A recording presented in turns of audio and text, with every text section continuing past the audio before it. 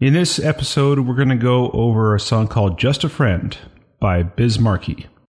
If you've ever been to a competitive piano bar, one of those dueling piano bars, you've likely heard Just a Friend. It's got a signature riff in the middle of the chorus. Ding doo doo doon. Well, you say he's just a friend. You say he's just a friend. Oh, baby, you got what I need. So we're going to get into that song a little bit, but I want to give you some context as to when Biz was starting out and the world around him.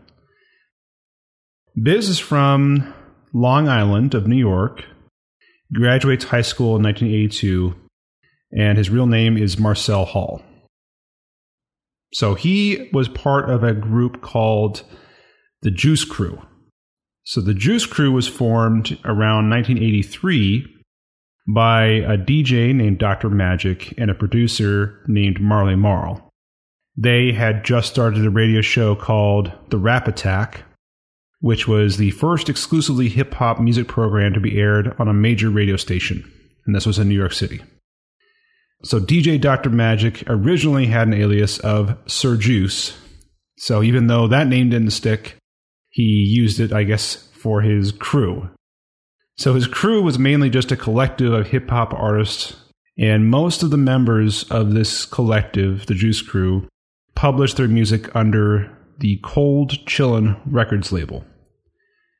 So what did they do in the Juice Crew? Well, a lot of them made diss tracks regularly. So if you don't know what a diss track is, it's a song where you disrespect another person, usually about a competitor in the hip-hop or rap world. And they would make diss tracks about competitors like local Queens superstar LL Cool J, who they accused of music theft, and about KRS-One over the birthplace of hip-hop. And for the record, it was the Bronx, not Queens, where hip-hop originated. So by 1986, they recruited rapper Big Daddy Kane and human beatbox Biz Markie.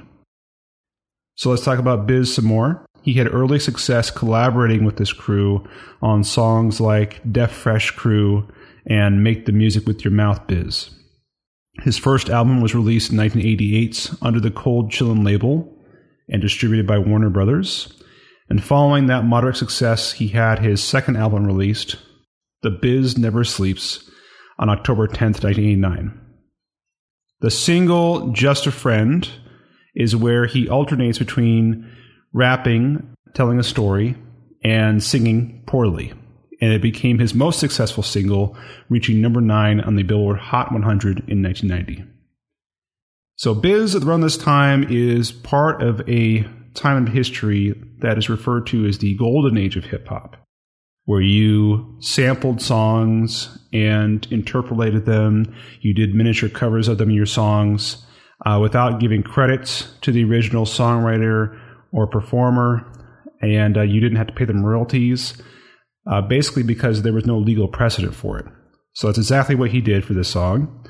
He took the melody of a song called You Got What I Need by Freddie Scott, including the chorus.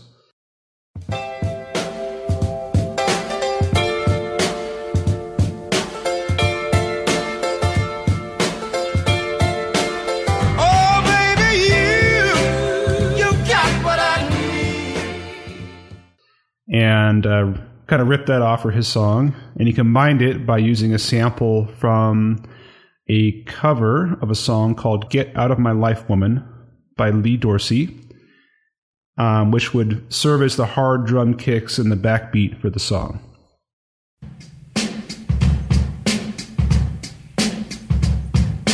Get out my life, woman. You don't love me no more. And matter of fact, he spent about 5 years looking for just that right drum track to play.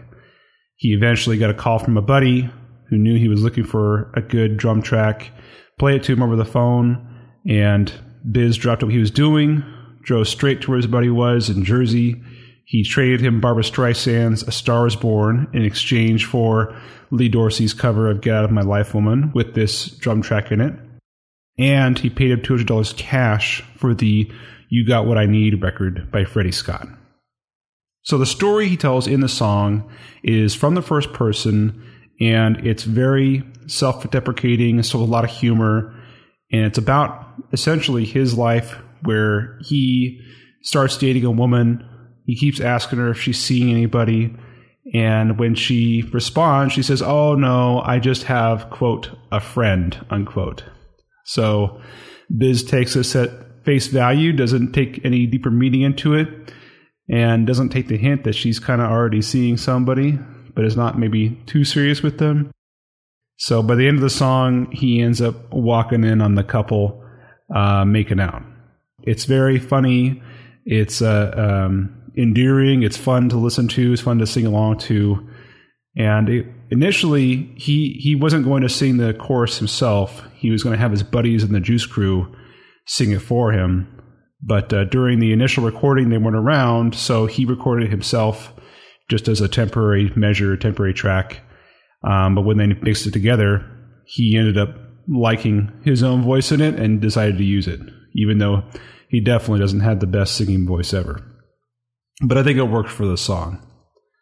Through this single, Biz shows that he is the type of person that's confident enough to be comfortable with self-deprecating himself in a song, using humor when it's at his own expense. He doesn't take himself too seriously. I love that about him.